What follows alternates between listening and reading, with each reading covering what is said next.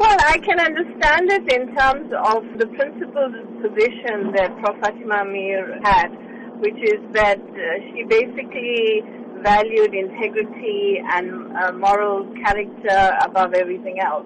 So her refusal to accept it from Jacob Zuma, had she been alive, is something that I think, she would basically have effectively done. She was a woman of great sort of substance, and she was very principled. So her own history was about the fact that she started criticizing the ANC, the party that she had been part of for so long, because she could see what, the party was doing in terms of not really delivering on their promises. So I think that is actually what she would have done had she been here. What does this indicate about the disillusionment by stalwarts of the liberation movement with the current leadership? The fact that the alliance partners, senior members of the ANC, and a whole lot of people, civil society, have asked for the president to step down is saying something quite clearly. It's saying that effectively they think that by him stepping down, we would move closer to some solutions, given all of the challenges that we currently have. So yes, there's huge disillusionment.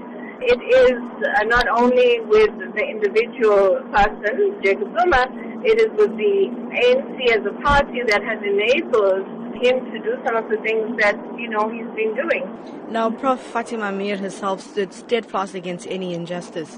What must South Africans draw from this today?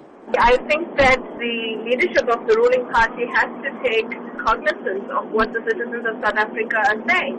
And Fatima Meer and many of the elders who have passed on. And Nelson Mandela also himself said very clearly that if the ANC does to you what apartheid did to you, then you must do to the ANC what you did to apartheid, and it's a well-known quote.